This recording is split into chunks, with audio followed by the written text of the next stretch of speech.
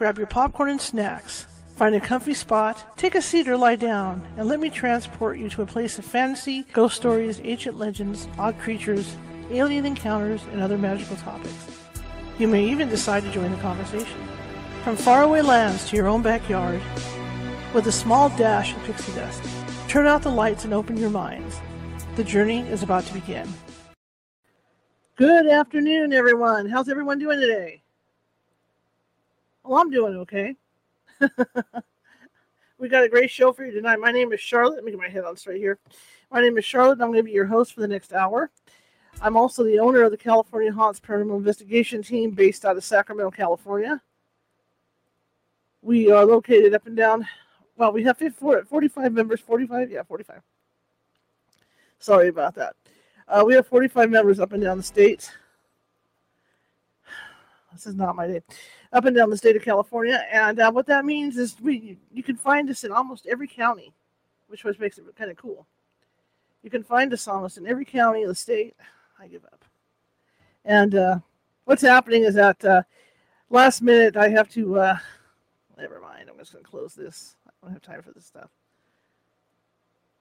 I'm closing. Okay.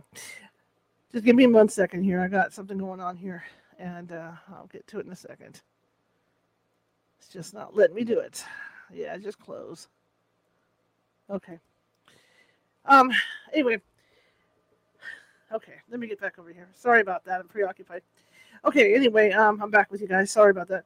Anyway, my guest tonight, Michael W. Hall, is known as the paranormal lawyer. And there's a reason why. Michael W. Hall is a UFO experiencer. And he's also, obviously, an attorney who has sat on the state Supreme Court. And not only that, he has been an attorney for MUFON. He's worked with MUFON and other paranormal entities, UFOs and all that stuff. And he's represented people. So he's going to be on with us. Last minute, he couldn't get into StreamYard, so that's what I was working on last minute. I'm going to be doing a phone interview today. But via last minute on here, I was trying to get his face up, so you guys can see what he looks like as he talks to me. So what will happen is once I get him on the phone, he starts talking. I'm going to be working Photoshop and back and forth. So if you see me distracted, that's why. I'm still listening to him, Anyway, you can find us at CaliforniaHaunts.org or CaliforniaHauntsRadio.com. If you're watching from Facebook, please, if you like the show, please join us by hitting that follow button. If you're watching from Twitch, please join us by hitting that follow button. And if you're watching from YouTube tonight, please hit that subscribe button. It's that little ghost with the magnifying glass and the Sherlock Holmes hat. He's down in the bottom right-hand corner, and that is our mascot, and that will get you a full subscription on YouTube to us. And that way, I see my hair is coming down over here. Look at that. Look at that hair coming down. And that way, you'll be apprised every time we have a video coming out. Okay? Also, there's 350 videos sitting over there at YouTube, and those videos are varying topics. Just like a good example of that is Mr. Hall is with us tonight, and tomorrow night, medium Nancy Matz will be with us doing some readings, and the night after that, we're going to be talking about hate crimes and abuse. So, that's what I mean. There's a little bit of something over there on YouTube for everybody, especially even on the website at CaliforniaHauntsRadio.com. There's a little something for everybody that might interest. And it's not always dark stuff. It's not always about abuse and things like that. There's also some light stories, like the gentleman I had on last week, who had done set dressing for the original 2 Star Wars movies. Right? That's pretty cool. So you got to check that out. His name was Roger Christian. That's another one you can check out. So you can spend hours perusing all the videos that are over on YouTube, and I think you'll find something that you like. But anyway, tonight's topic, we're talking about UFOs, UFO experiencers, and things like that. It's a topic we like to talk about. I had an incident years ago where I'm not sure what happened to me, my friend and I, driving along the highway late one night, trying to get to a town called Elk Grove out here in Sacramento to go see a movie. I think it was, I can't remember what the movie was. It was so long ago. But we were driving along this freeway. And as a kid, my father used to drive this freeway all the time. I remember the old days when cars had hatchbacks. So I would lay in the back with the hatchback, and I would look up, always dreaming of stuff. And it was during the day, okay? And so what I saw was that the original freeway overpasses had vines on them and stuff, things like that. And I clearly remember that as a kid. So that evening, as we're driving down the freeway, and it's still daylight, it's like 7:30, 8 o'clock. This is like August. And as we're driving down the freeway, suddenly it was like one of those photos you see where the cars are smeary, but you can see the lights. It was like that. It kind of looked like everything went into a twisty like that. And I remember when it came out of the twisty, I remember seeing the bridges as we went under. And the bridges all had vines on them like they did when I was a kid. Okay. Next thing I remember, it's dark. We're in a town called Galt, which is several miles out of Elk Grove. And it's like an hour later. And that's all we both remember is being in this town. Don't know how we got there. So then we kind of laughed and said, "Oh well, looks like we've been abducted, ha ha ha." And we turned around, started the car up, turned around, went back to Elk Grove, went to our movie. But that is one of the experiences I've had. But I have seen things in the sky frequently in Sacramento, and a lot of times I used to work night shifts and stuff and come home real late at night, and I would see things, on my way home. So who knows if I saw something or what I saw exactly, but who knows what happened. So I kind of have a link to some of these guys, some of these guests that have had contact with aliens or UFOs or whatever, because I'm not sure whether I'm an experiencer or not. I've never been put under for it. Now I had a past life regression done that you guys all know about, but as far as anything else like that, I've never had a regression for any alien encounters or anything. But that's about the weirdest thing that's ever happened to me, was losing time on that highway, and seeing stuff as it looked when I was like 6 or 7 years old in the back of my dad's hatchback. Okay, well, I'm going to give Michael a call, and we're going to start the interview. And like I said, I'm not ignoring him. I'm trying to get his picture up so you guys can see what he looks like while he's talking. So just go with it, okay? That's all I ask. Just go with it. Here we go. Let me call Michael. I'm going to call Michael. Some dialing music. That's what I need, is dialing music. And it'll give me a second to set up, everything on the computer here too. Okay, let me turn the volume up so I can get them. But I have to have them on speakerphone because I'm deaf. Get this computer ready to go. Hello. Hello, Charlotte. Yes, how are you, sir? I'm doing good. Do you hear me all right? Try again. Okay, can you hear me okay? Yeah, I can hear you better now. Okay, sure. Great. We're on the air, sir. Wonderful. Well, it's so great to be with you today. I'm so excited to have you on. Can you tell everybody about yourself? Well, gosh, they call me the paranormal lawyer. I've been an attorney at law and a Superior Court judge and a bunch of other stuff for about 35 years in the legal community. But I had always been interested in the paranormal and UFOs. Ever since I was a kid, started out with the Superman comic books, Batman and Green Hornet and Green Lantern and all those guys. So then I kind of like graduated into the dime novels, in the 50s. Mm-hmm. George Adamski and George Van Tassel and those contactee guys who are claiming, that they actually meet people from other planets, out in the desert, that kind of thing. Then, later on, and I got really involved later on in college and stuff, and I became first thing was a field investigator for the APRO organization, the Aerial Phenomena Research Organization out of Tucson, Arizona, with Jim and Coral Lorenzen. But ever since then, I literally have, I went to law school and got a degree and started practicing law, but I've always kind of been helping people in the community, the ufology community, in their, just general legal issues that pop up every once in a while, like if they need to form a 501c3 corp, they may have some, contracts drafted or even reviewed. If there's any, NDAs that need to be looked at for, clients that are going on the air on, ancient aliens or whatever. I've just always helped those folks because I knew them, just working in the ufology business for all those years.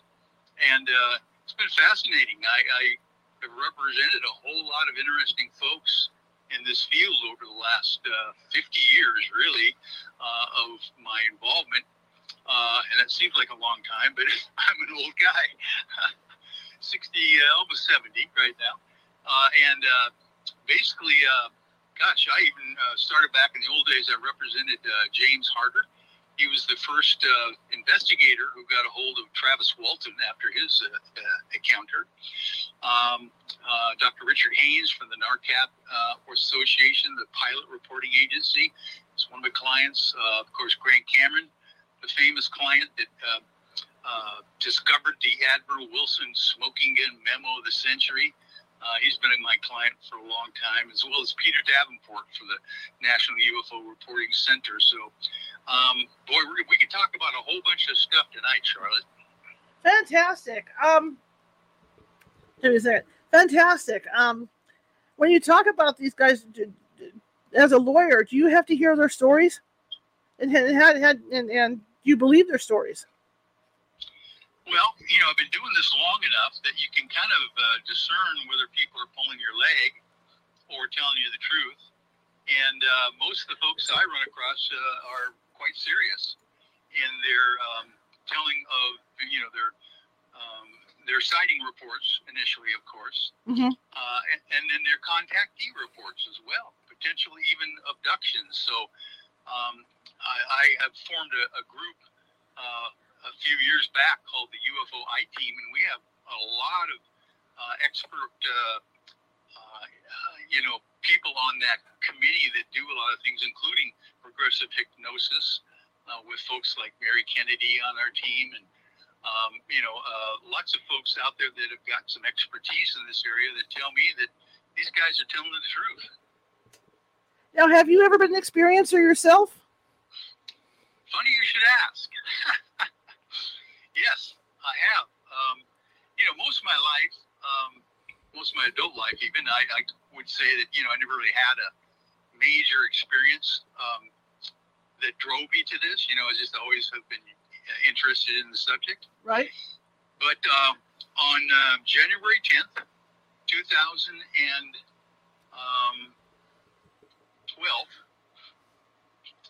this would have been in the evening when you go to your children's like middle school parent meeting. You got to do it once a month. Right.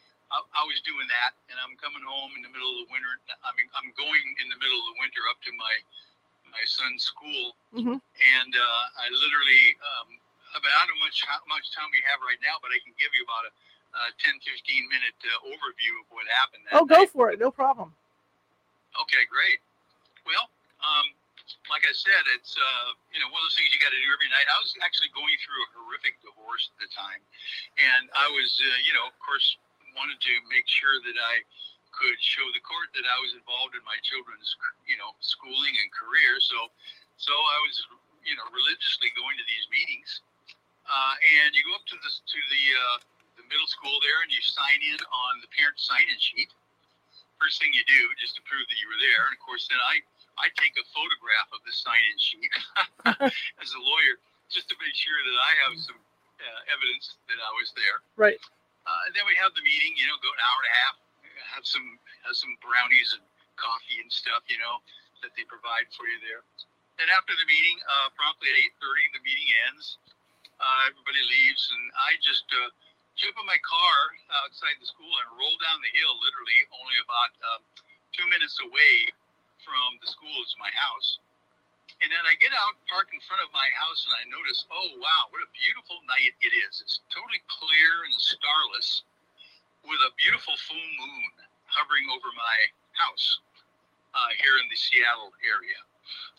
And like I said, it's just kind of beautiful. So I decided, as I'm walking up the front steps to my house, for some reason I'm prompted to take out my little iPhone 4 and take 2 pictures of the moon.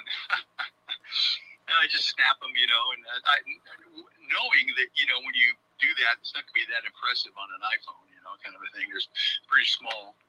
But the next day at the office, I go to work, plug in my iPhone to my laptop computer like I do every day just to kind of keep it charged. And the laptop prompts me, says, would you like to download any pictures you took last night? So I said, sure. I just clicked the mouse, and immediately the 2 pictures of the moon that I took pop up one at a time on the monitor of the laptop on my desk. And of course, they're much larger on a laptop than it was on my iPhone. And I'm looking at this picture of the moon, and I'm going, there seems to be an equilateral triangle, dark black shape hovering below the moon in this photograph. And I'm going, oh, that's weird. I didn't see that, at the time that I took the picture. And in the middle of this equilateral triangle is a very bright red light, a small red light that I could see that's, symmetrical right in the middle of the triangle area.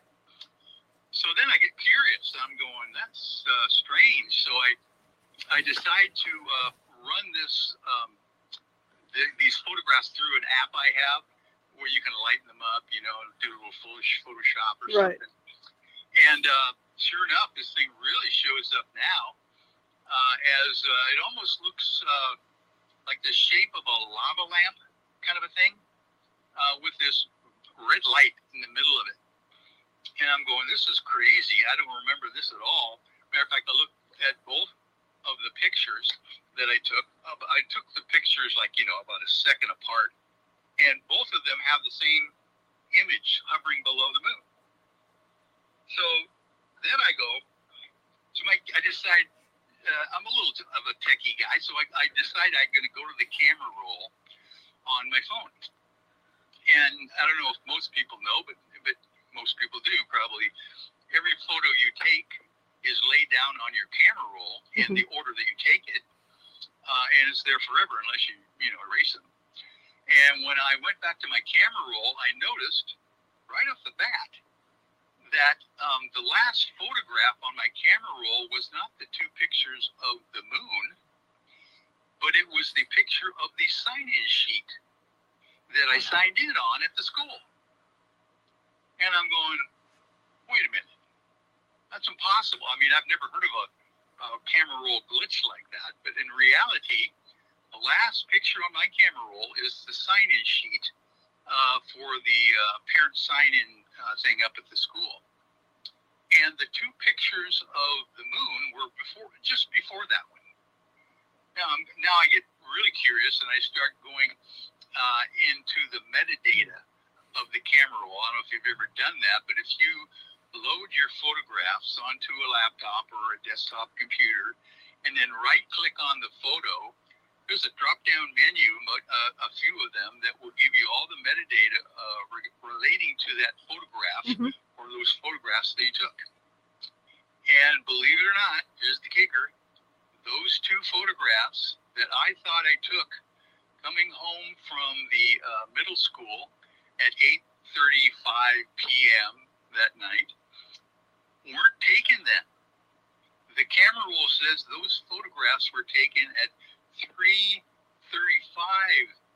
a.m. on the same day. Wow. 17 hours earlier in the middle of the night on the same day. And I'm going, well, that's impossible. There's no way I don't do anything at night. Matter of fact, I sleep with a CPAP machine. I'm all hooked up. If I don't sleep with a CPAP machine, I feel it in my throat the next day, sore throat, that kind of thing. Because of the snoring that I do if I don't wear my machine. And in reality, I'm going, wait a minute, how did these two pictures get on my camera roll? And they correspond with my thought, which seems to be a screen memory now when I look back now, of me swearing on a stack of Bibles, I would, that I took those two pictures in front of my house at 8:35 p.m. that evening. So that's just the gist of the story. There's a whole lot of follow-up weird stuff that happened after that, just with trying to figure out, if this stuff this evidence that I have is true or not, if there were any glitches. And I can't find any glitches in the scientific evidence of the camera roll or the photograph metadata or any of those kinds of things. It was a fascinating experience to me, and I don't remember what happened during. Oh man, I think I know what happened during that 17-hour period of time. I think I went through my normal life, but I sure don't remember taking photos in the middle of the night. Well, I was at the beginning of the show. I was telling everybody about something that happened to myself and a friend a few years back, and it's kind of, in a way, it's similar to what you did. What happened with you in that we were driving down the freeway, and it looked like the whole thing went swirly in front of us, like we went through some kind of time tunnel thing. Oh. And when I was a kid, the overpasses on the freeway always had vines on them. And I remember looking at the overpasses we were going under, and they had like vines on them. Next thing I know, it's like an hour later, and it's pitch black outside. Oh my. And we're sitting in the middle of this town. That's like an hour away from where we wanted to be. And Is that right? Yeah, and to this day, we don't know what happened. In my sense of humor back then, I kind of looked at my friend and laughed and said, "Hey, I think we've been abducted." Well, how many people were with you during this experience? Just my friend. My friend and I were in the car. Okay, and let me ask you the old ufology questions, if I could, if we've got some time. Sure. Are you guys still in contact? Yes. Was this something that was it a he? It was a she. A she? Yeah.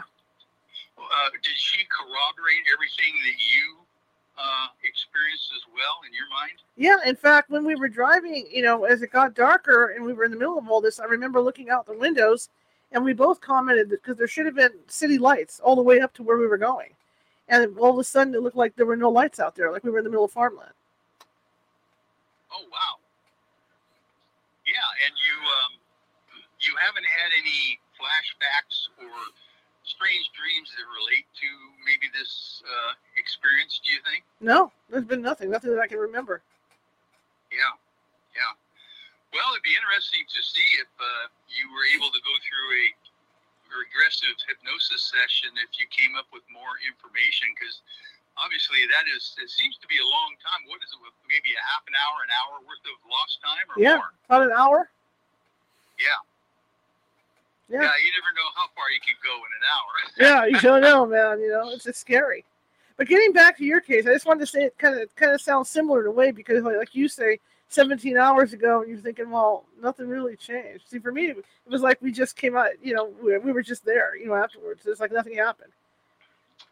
Well, and I don't know if this happened to you, Charlotte, in your experience, but I'll tell you what, the whole idea of screen memories I know about, and studied about, and heard about most of my ufology career. I didn't realize that the screen memory issue is so seamless. I could not even tell you when the real reality stopped and when the screen memory started. In my situation, it's so seamless. It's just amazing how well they are able to manage that. Well, that's the same thing with me. I mean, all of a sudden we're driving, and it was around 7:30, something like that, like on an August night, so the sun's gonna be out for a while yet, and all of a sudden, like right in front of me, it looked like something out of one of those pictures. 'Cause I'm a photographer too. It reminded me of those photos where when they're taking pictures of cars in motion at night. And all you see are the smears around them, and then you see the lights, and that's what it was. It looked like a tunnel. It just totally smeared up like that. Then the next thing I know, boom, we're sitting there in the dark in this field. Oh my goodness! Now, did you, you've heard of people getting messages during abductions, and warnings from the ETs. Did your life purpose change at all after that experience? I was already investigating paranormal, but I think I got more into it after that. Where I was trying to maybe help people a lot more than I was in the beginning. To where I got to the point where I wanted to help and educate people more about it. So maybe that had something to do with it. To my passion, I got real passionate with it. Really, really passionate. Well, that's not unusual. Where people, some people will change their entire attitude with life, or maybe get more or less spiritual, but other people will just get intensely more involved in the esoteric and consciousness and that kind of stuff. So sounds like that's been a driving force for you. I think so. I think so. Now, you as an attorney who works with people doing this stuff, when this event happened to you, and I hear you saying, "Yeah, I'm trying to look at the logical way into this because that's what you do." Were you able to talk to anybody at MUFON about this or anything? Well, I talked with Dr. Bruce McAfee, actually. Okay. And he was interested in, he's one of those photo analyst kind of guys, right, himself. So I sent him the photos and stuff, and he was very interested in analyzing the photographs. He told me that he didn't see any Photoshop thing, any hoaxing, telltale symbols or anything in the photograph. So, and I told him there wasn't, on my part anyway. Right. And so that was one person I got to talk with. And then, of course, just other my clients, I've shown them over the years the photographs as well.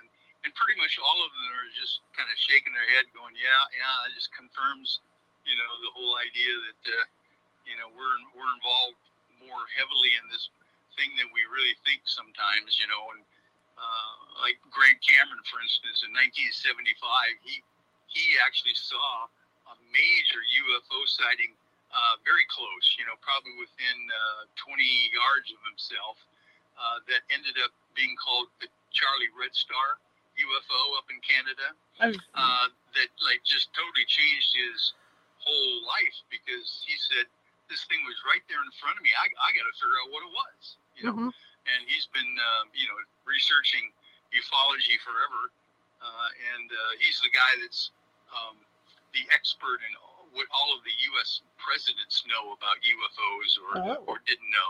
He's visited all the presidential UFO libraries and gone through them like a mole, getting all the info out of there. Interesting. Now, my thoughts, I was thinking, because you were working with these different places, do you think that maybe you were targeted? Because then obviously they would know about you because you're working closely with these other people. Well, yeah, I wonder why.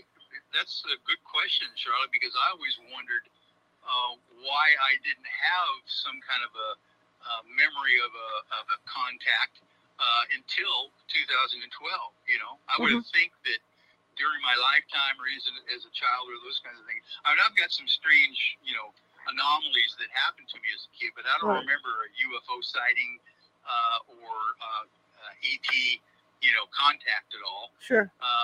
So you never know how long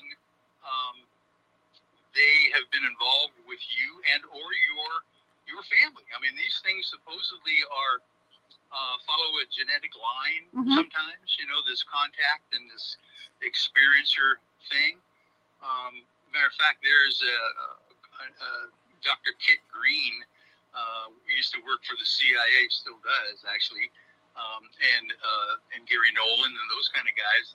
They've got a program where they are studying experiencers' brain waves currently. Oh, that's cool. Where literally they have a feeling that people who have experiences like paranormal, UFO, cryptid maybe even, he thinks that they have different brain waves than normal people. Now, the real issue is whether these people have different brain waves because they've been tweaked during an experience, or do they have the brain waves uniquely in place to begin with, and that's why they have the experiences. So that's what their study is on this thing. And, a lot of people are involved in this program, and they have done MRIs and all that kind of stuff to map out experiencers' brain patterns, and they find that they're different than normal people. That's really interesting, because when you think about it, it's like what I do is for with paranormal investigating, and people are supposedly born with psychic abilities when they're born, and then gradually as they get older, the abilities get put on the back burner. Yeah. So maybe there's a link in there with what the studies he's doing, because it sounds familiar. You know what I mean? That maybe these people have these abilities, and they're born. Like you say, since it goes through generations for these contacts, that maybe there's something, because they're always playing with our genetics supposedly. So maybe there's something within these people that act like a radar, for these things that come back all the time. Well, you hit the nail on the head right there when you said radar, because I've heard of studies also now that says that our DNA is not really a template of what we're going to be or who we are. Our DNA supposedly is more of an antenna that absorbs energy and information from the source, whatever the source is, the universe. It's supposedly that's what it does. It's an antenna. And our consciousness is not necessarily in our brain. Our consciousness is, something that is drawn from the ether around us through our DNA. Fascinating. See, it's all fascinating to me. Just like in your case, the 3 a.m. thing. It's like if you read the book, you've obviously talked to a lot of experiencers. I think my most terrifying book that I've ever read is the Incident in the Mojave, when that couple got taken in their pickup truck. And then and then the Mojave incident, and then what happened after when the aliens were coming back to get them, and they would take them out of their house and float them through walls and take them out and bring them back. And like you talk about the 3 a.m. thing that you went through, that maybe you don't even remember them coming in and putting you through that. I mean, it's terrifying to think they could do this stuff.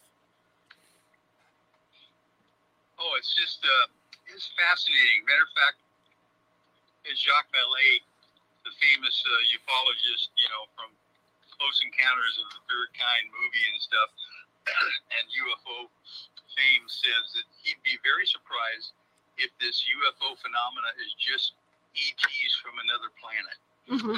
He thinks it's even more complicated and sophisticated than that. I think, and the version I think that sounds really plausible is they're here already with us. The hybrids and all that. And maybe these hybrids, I mean, they could be living across the street for all the heck we know. And I think they're keeping an eye on us as well. The people that they've been in contact with, that's their way of keeping an eye on us, because they got everybody, mixed up like that. And so that's how they can find us as well. Oh, yeah, definitely. And if indeed our DNA acts as an antenna, and, has some kind of a communication with the ether and stuff, you would imagine that each brainwave or each individual person on the earth has its own signature as far as who they are, and individually even more than fingerprints, and they could find you anywhere, even without an implant in your body. Absolutely, absolutely. The other thought I had too, and I've had this discussion before with people, these people that come up with futuristic stuff that end up turning into reality. That's where I think, like you're talking about, there's some kind of imprint where they can communicate with people. Because you look at people like even Gene Roddenberry and the stuff that he's come up with, and some of that stuff has turned into our everyday stuff that we use. Yes. Oh, yeah. I have a feeling that, advanced humans on the planet have always been contacted or assisted, by extraterrestrial help or angels or whatever you want to call them.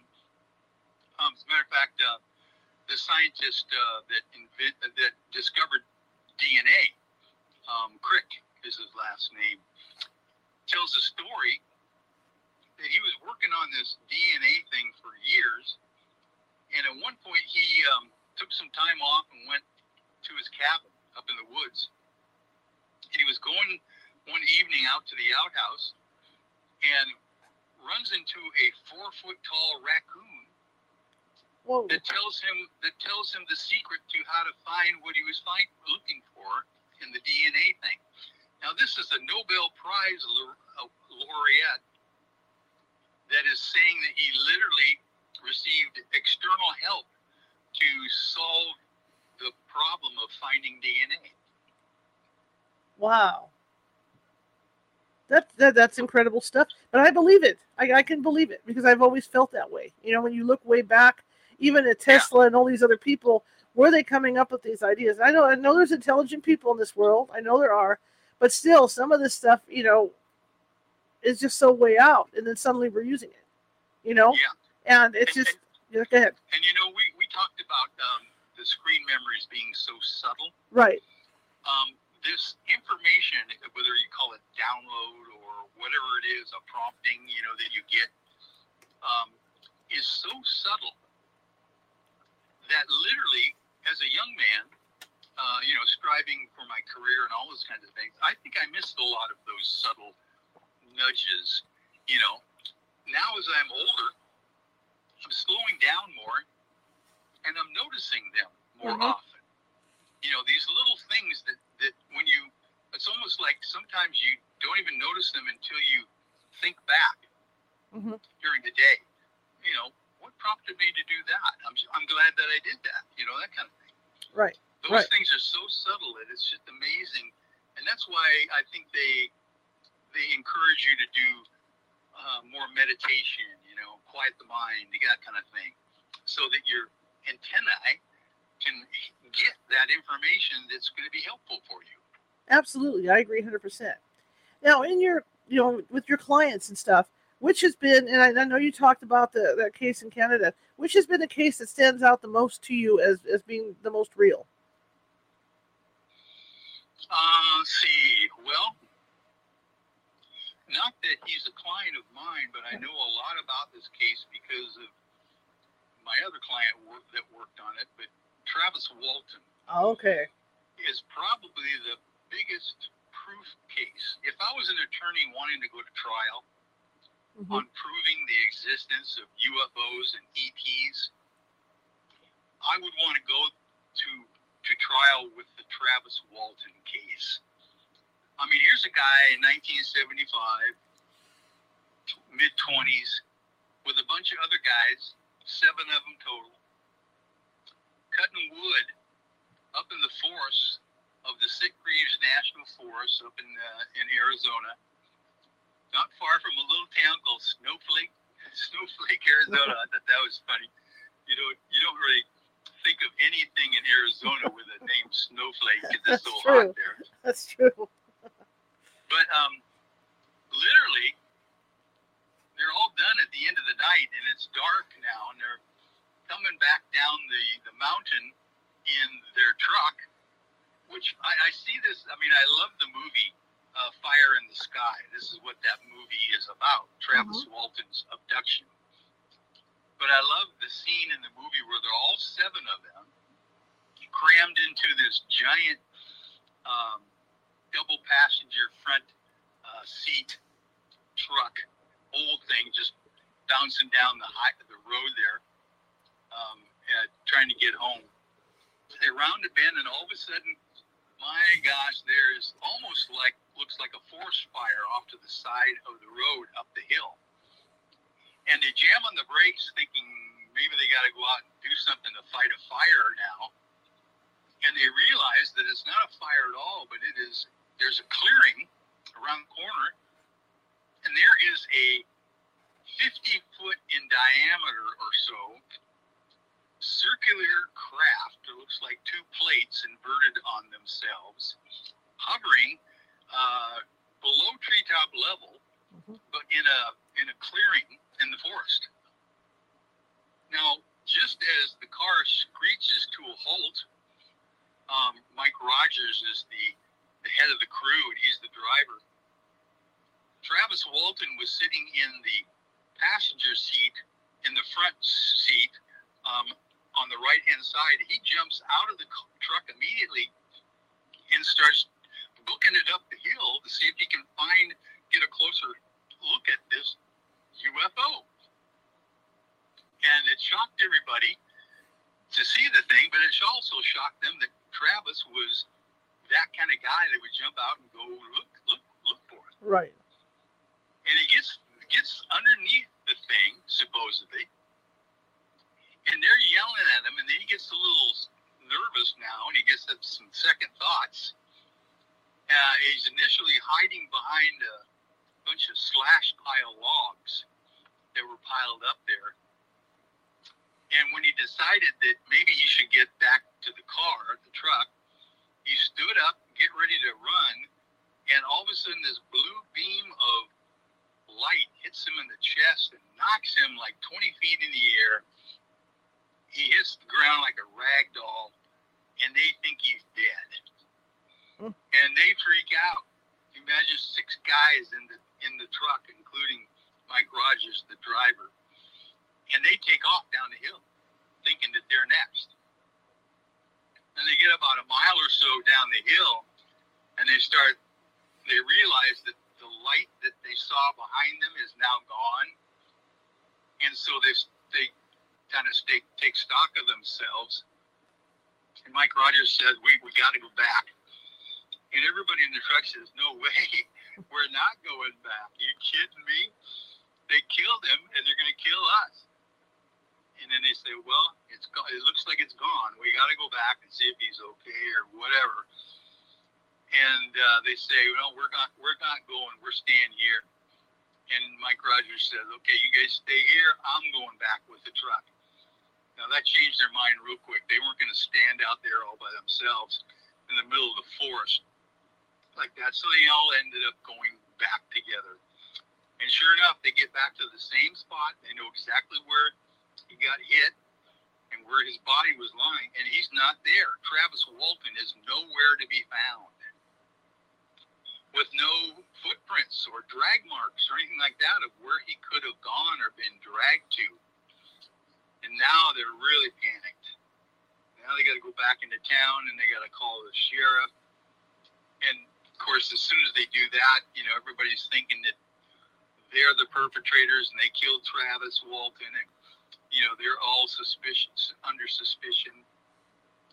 But a long story short, all 6 of these guys were given lie detector tests multiple times and passed them, and said he was abducted or hit by a UFO. And when they went back to get him, he was gone. So when you take a case like that, when you've got 6 eyewitnesses, and you've got the fact that Travis Walton was nowhere to be found for 5 days, then all of a sudden he wakes up in the middle of the night, laying on his back on the middle of a 2-lane road leading to Snowflake, Arizona. 5 days later, he calls his brother-in-law on a payphone and tells him to come and get him because he didn't know what happened. He thought he was gone for maybe an hour. Travis did. Then, of course, he has the story of waking up aboard the craft and seeing these small, gray, bald-headed aliens around him as he's on this table working on his body. And, of course, there's some other stories that he runs across, that he tells in this thing of meeting actual humanoid people that look just like us, just humans, that are in the craft as well, wearing space suits with helmets. And inside this craft is a giant hangar with other UFOs inside the hangar and stuff. So it's remarkable that supposedly for being gone for 5 days, he was dehydrated, but he did not lose a lot of weight during that period of time. So somehow he was being taken care of while he was missing. And he does have an incredible story. That's for sure. Absolutely incredible. I had him on about 5 years ago when I had the show on Blog Talk. It was absolutely fascinating to talk with him. Oh, yeah. And I agree with you. The interesting part of Travis's story is that it really never changes. I mean, he doesn't embellish. It's the same story that he remembers, and he tells it the same every time. So, a lot of times people would have a tendency to elaborate or, make up some extra stuff, and he's never done that. Absolutely not. Let me ask you something, too, that I'm curious about. Now, these people that you've represented, why would they need an attorney to represent them? Well, here's the great example that's kind of timely right now. Grant Cameron, for instance, right? Right. The Canadian ufologist. All of a sudden, on January 2nd, 2019, I get an encrypted text on my phone. Have you ever received an encrypted text, Charlotte? I have not. What are they? I have neither. I'm going, what the heck is this? It's a text, but it's encrypted. You have to download some kind of a, app or something to be able to read it. And I didn't know if I wanted to even do it. Oh yeah, that's creepy. Get a hold of me.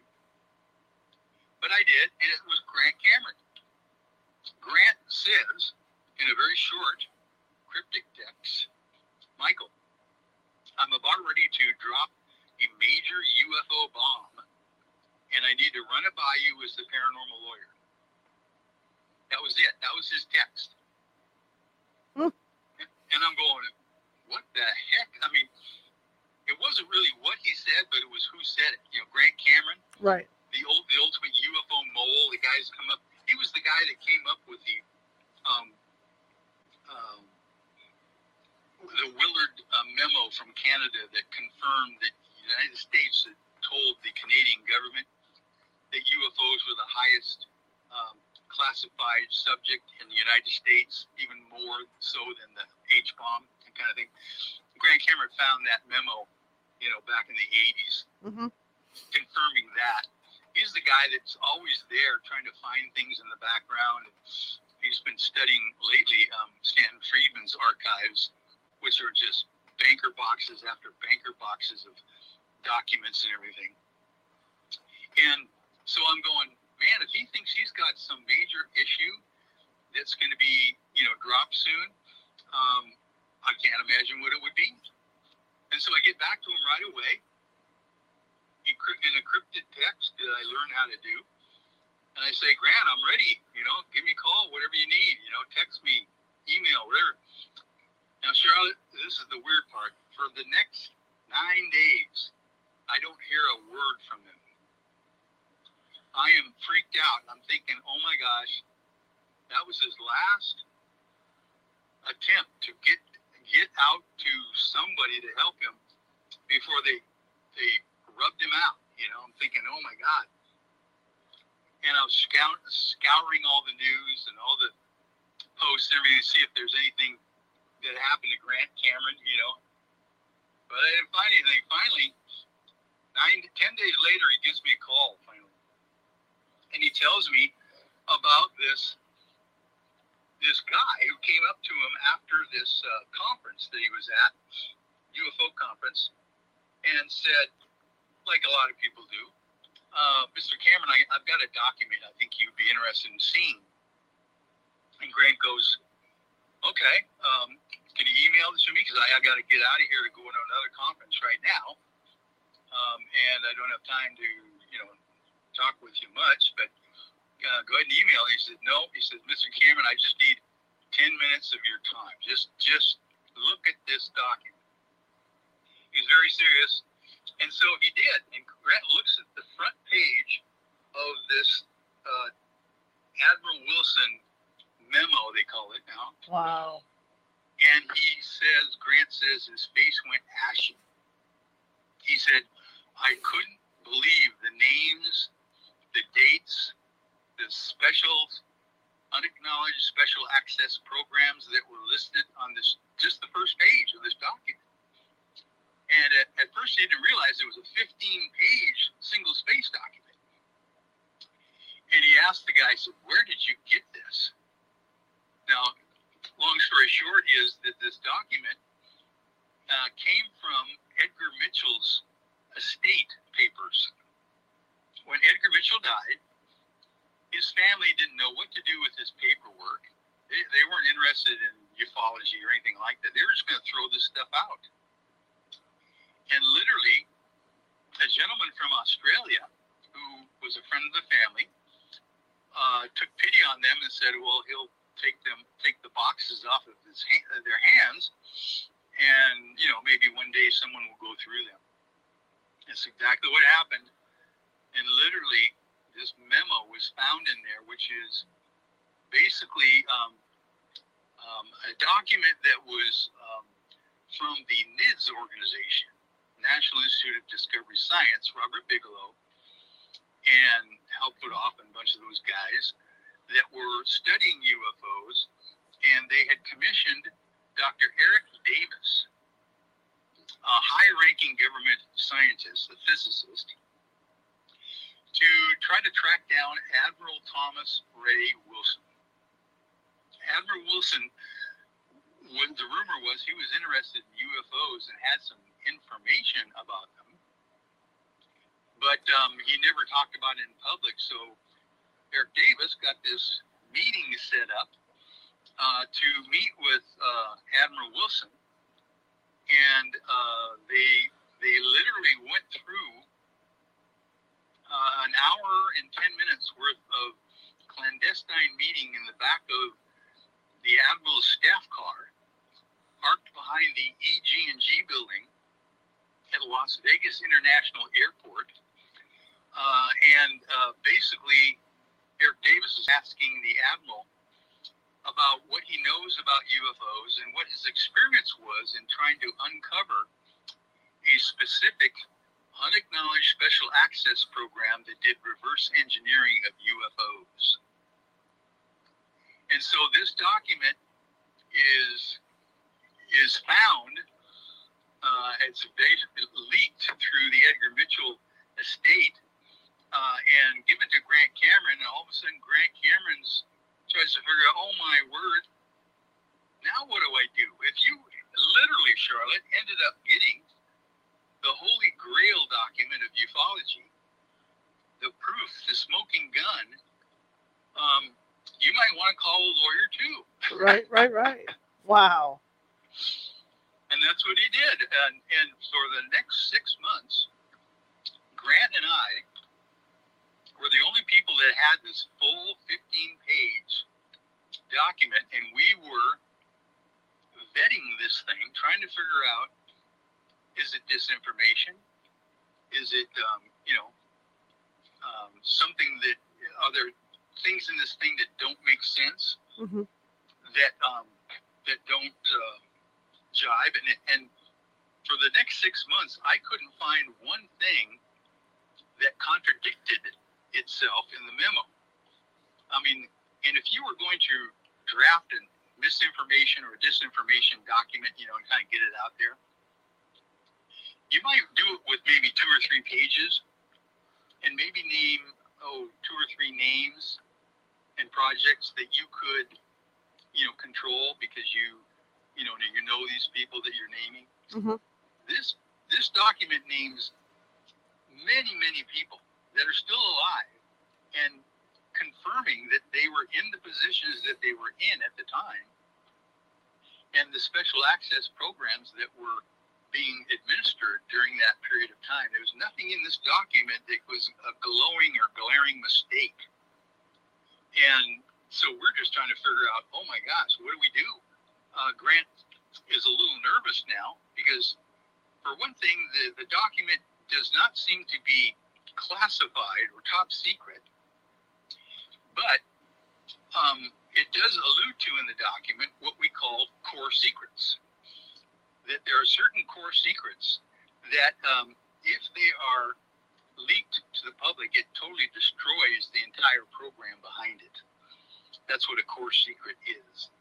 And so we're wondering, is this going to be a one-way ticket to Guantanamo Bay for Grant and myself if we even release this document or not? And so basically, he hemmed and hawed for a period of time, and then I decided, well, what we're going to do initially, Grant, if you want, is that I will create a disclosure trust for you, where in reality, we're going to fund this document in full into the trust so that you're not the owner of the document any longer.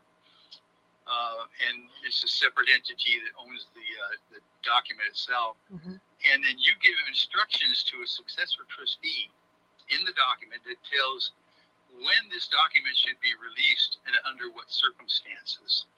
So, for instance, it's kind of like a protection thing as well, because Sure. what you do is you create a disclosure trust, and then you publicize the fact that you have it. You have certain information in there that's going to be released if and when something happens to you or your loved one or whatever. So it gives a little bit of a protection as well about, what could happen if you were actually, intimidated with this information. So that's the first thing we did. And then eventually, Grant got a hold of one of his contacts at the Pentagon, who literally ended up leaking the document on the social media. Mm-hmm. And that guy, by the way, just came out in public a couple days ago. I don't know if you saw that on the news. Mm-hmm. He's basically confirming that he was the guy who contacted Grant and was able to get the document out to the public. That's just an example of why you might need a paranormal lawyer. That's a great example. A great example. How many people have come to you for this kind of help? How many what? How many clients or potential clients have come to you for this type of help? Oh, it's not a big clientele, Mm-hmm. but it is a word of mouth clientele. Once you get involved with people on the level of a Grant Cameron and James Harder and Peter Davenport, other people hear about that and they get a hold of you. I've done many of these disclosure trusts for other people who haven't even come out in public yet, with their material, just because they've heard about me doing what I do, and they think it's a reasonable way of going to preserve the information instead of trying to divulge it on their deathbeds. Mm-hmm. Mm-hmm. I find this a little interesting. I never thought about an attorney that would handle that stuff. It never occurred to me. Yeah, well, and it's as you know, Charlotte, the disclosure ramp has been getting steeper and steeper here just very quickly in the last few months and even weeks. It's amazing what's going on here with some kind of an agenda to red pill the public is what's going on. Mm-hmm. I mean, can you imagine having congressional hearings on this subject of UAPs first time in 50 years? That just doesn't happen by accident. And the fact that they literally started in 2017 on the front page of the New York Times, confirming the existence of UFOs after 7 decades and more of obfuscation and denial that these things even existed, Mm-hmm. and debunking characteristics and stuff. One of my clients, Chief Petty Officer Kevin Day, was the guy who discovered the Tic Tac UFOs off the USS Nimitz aircraft carrier group in Southern California, off the coast of Southern California in 2004. And he is testifying very shortly, I believe, on the whole issue of the stigma of UFOs that needs to be quelled so that the public can come forth and report these things. Because in the service, when he was trying to report, get serious reports on these Tic Tac UFOs and how strange they were and how fast they were traveling with no, wings or any kind of a engine or anything like that. He was kind of like, he said it destroyed his career. He wasn't able to continue on. Had to take an early retirement and basically quit the service because he was being ridiculed. Wow. Let's talk about the Tic Tac a little bit. Like you say, he was being ridiculed for this. I mean, do these guys, because I remember, a lot of the airline guys that see things in the sky, they don't want to report stuff because they're afraid of being ridiculed or getting sent to the company shrink. Is the military the same way? Yeah, the military is probably even worse. At one point, finally they're loosening up, and matter of fact, they even have formal protocol now in reporting UAP in the Navy, and I believe the Air Force has it as well now. One of my other clients, Dr. Richard Haynes, was the head scientist at NARCAP, the pilot reporting agency. And I remember him telling me about the weird case of Captain Kenji Teraheuchi from Japan Airlines, who was flying over Canada, bringing in a load of Merlot, supposedly wine, and literally runs across a UFO, a round disc-shaped UFO, the size of an aircraft carrier, he says, right outside of his windscreen on his 737, cargo jet. And when Kenji Teraheuchi reported this to his home base in Japan, they literally grounded him and took him off active duty. And it wasn't until Richard Haynes, my client, got a hold of Japan Airlines and confirmed that Mr. Teraheuchi had done an excellent job of encountering this UFO and had done a sterling job of captaining his cargo plane, that he was finally reinstated back into a pilot seat, because it's now becoming more and more accepted to be able to do that. Right. Well, that's what I find interesting about it, because I mean, I can understand the companies, I can understand the upper head, the upper people in charge of the companies, because they don't want stories like this out, because they think it's going to lessen the reputation of the company. But still, there's these guys who are out there that have seen things. Yeah. No, it's kind of a conundrum and a catch-22 for companies like this. But I think more and more now, this whole thing is hitting the mainstream media, and more people are willing to come forth and explain their experiences as well. So it's not unusual. As a matter of fact, I'm just waiting to see how the next congressional hearings will go, and what kind of testimony we're going to see there. That would be very interesting. I think the first hearing was pretty much a nothing burger, as far as just the details of what was released. But hopefully it'll get into more detail now and further on hearings. Absolutely. Now let me ask you this: do you think that the presidents have known about these things for a long, long time? That it goes way back? Yeah, I do. But all the way back to Dwight Eisenhower for sure, and Truman probably. President Truman created the the National Security Act right after Roswell, New Mexico. That tells you something. Yeah. And of course, Dwight Eisenhower was, a military general, and must have known quite a lot before he became president. And then, of course, he would have wanted to become briefed on the subject, I'm sure. And of course, there's always the rumor that there was a reason why JFK was shot to begin with, was that he was about ready to release information on UFOs.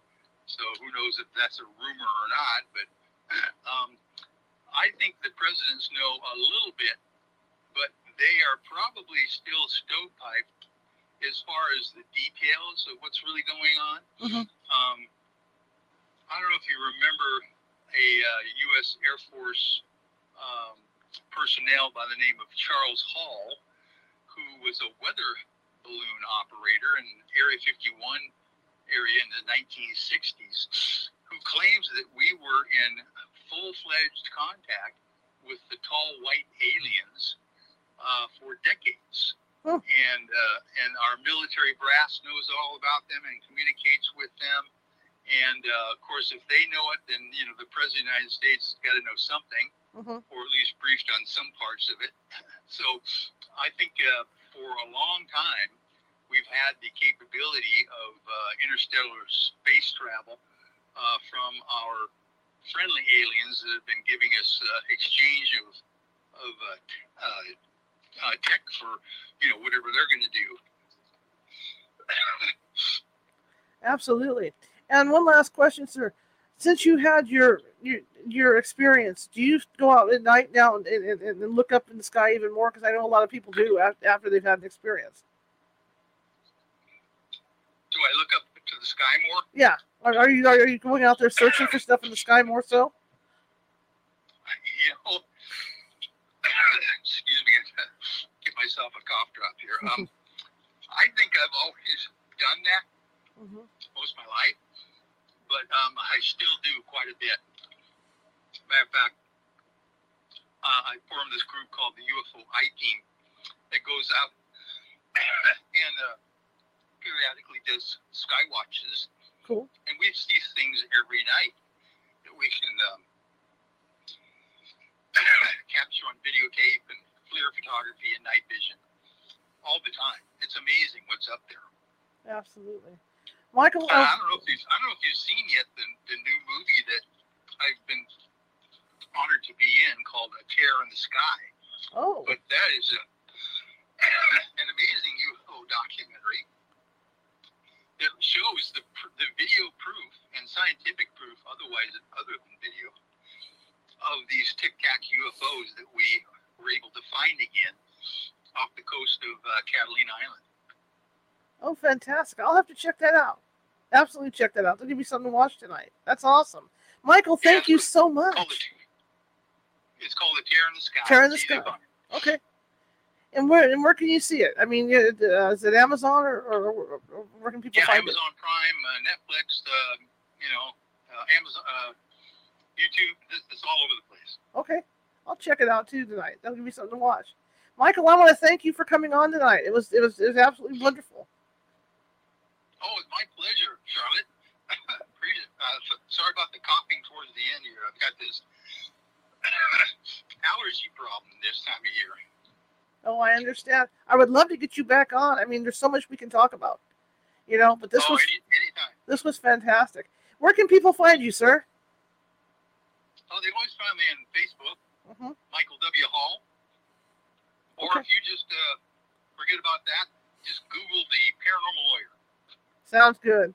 All right, sir. Well, I want you to have a great evening, get some rest, and hopefully we'll get you back on soon here. I really appreciate you coming on.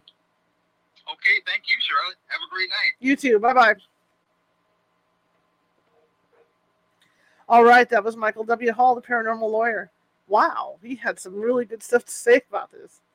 Wow. I want to thank everybody who stuck with the show. We had kind of a rocky start, but that's okay. I was trying to get that graphic up of Mr. Hall so you guys could see who was talking to you.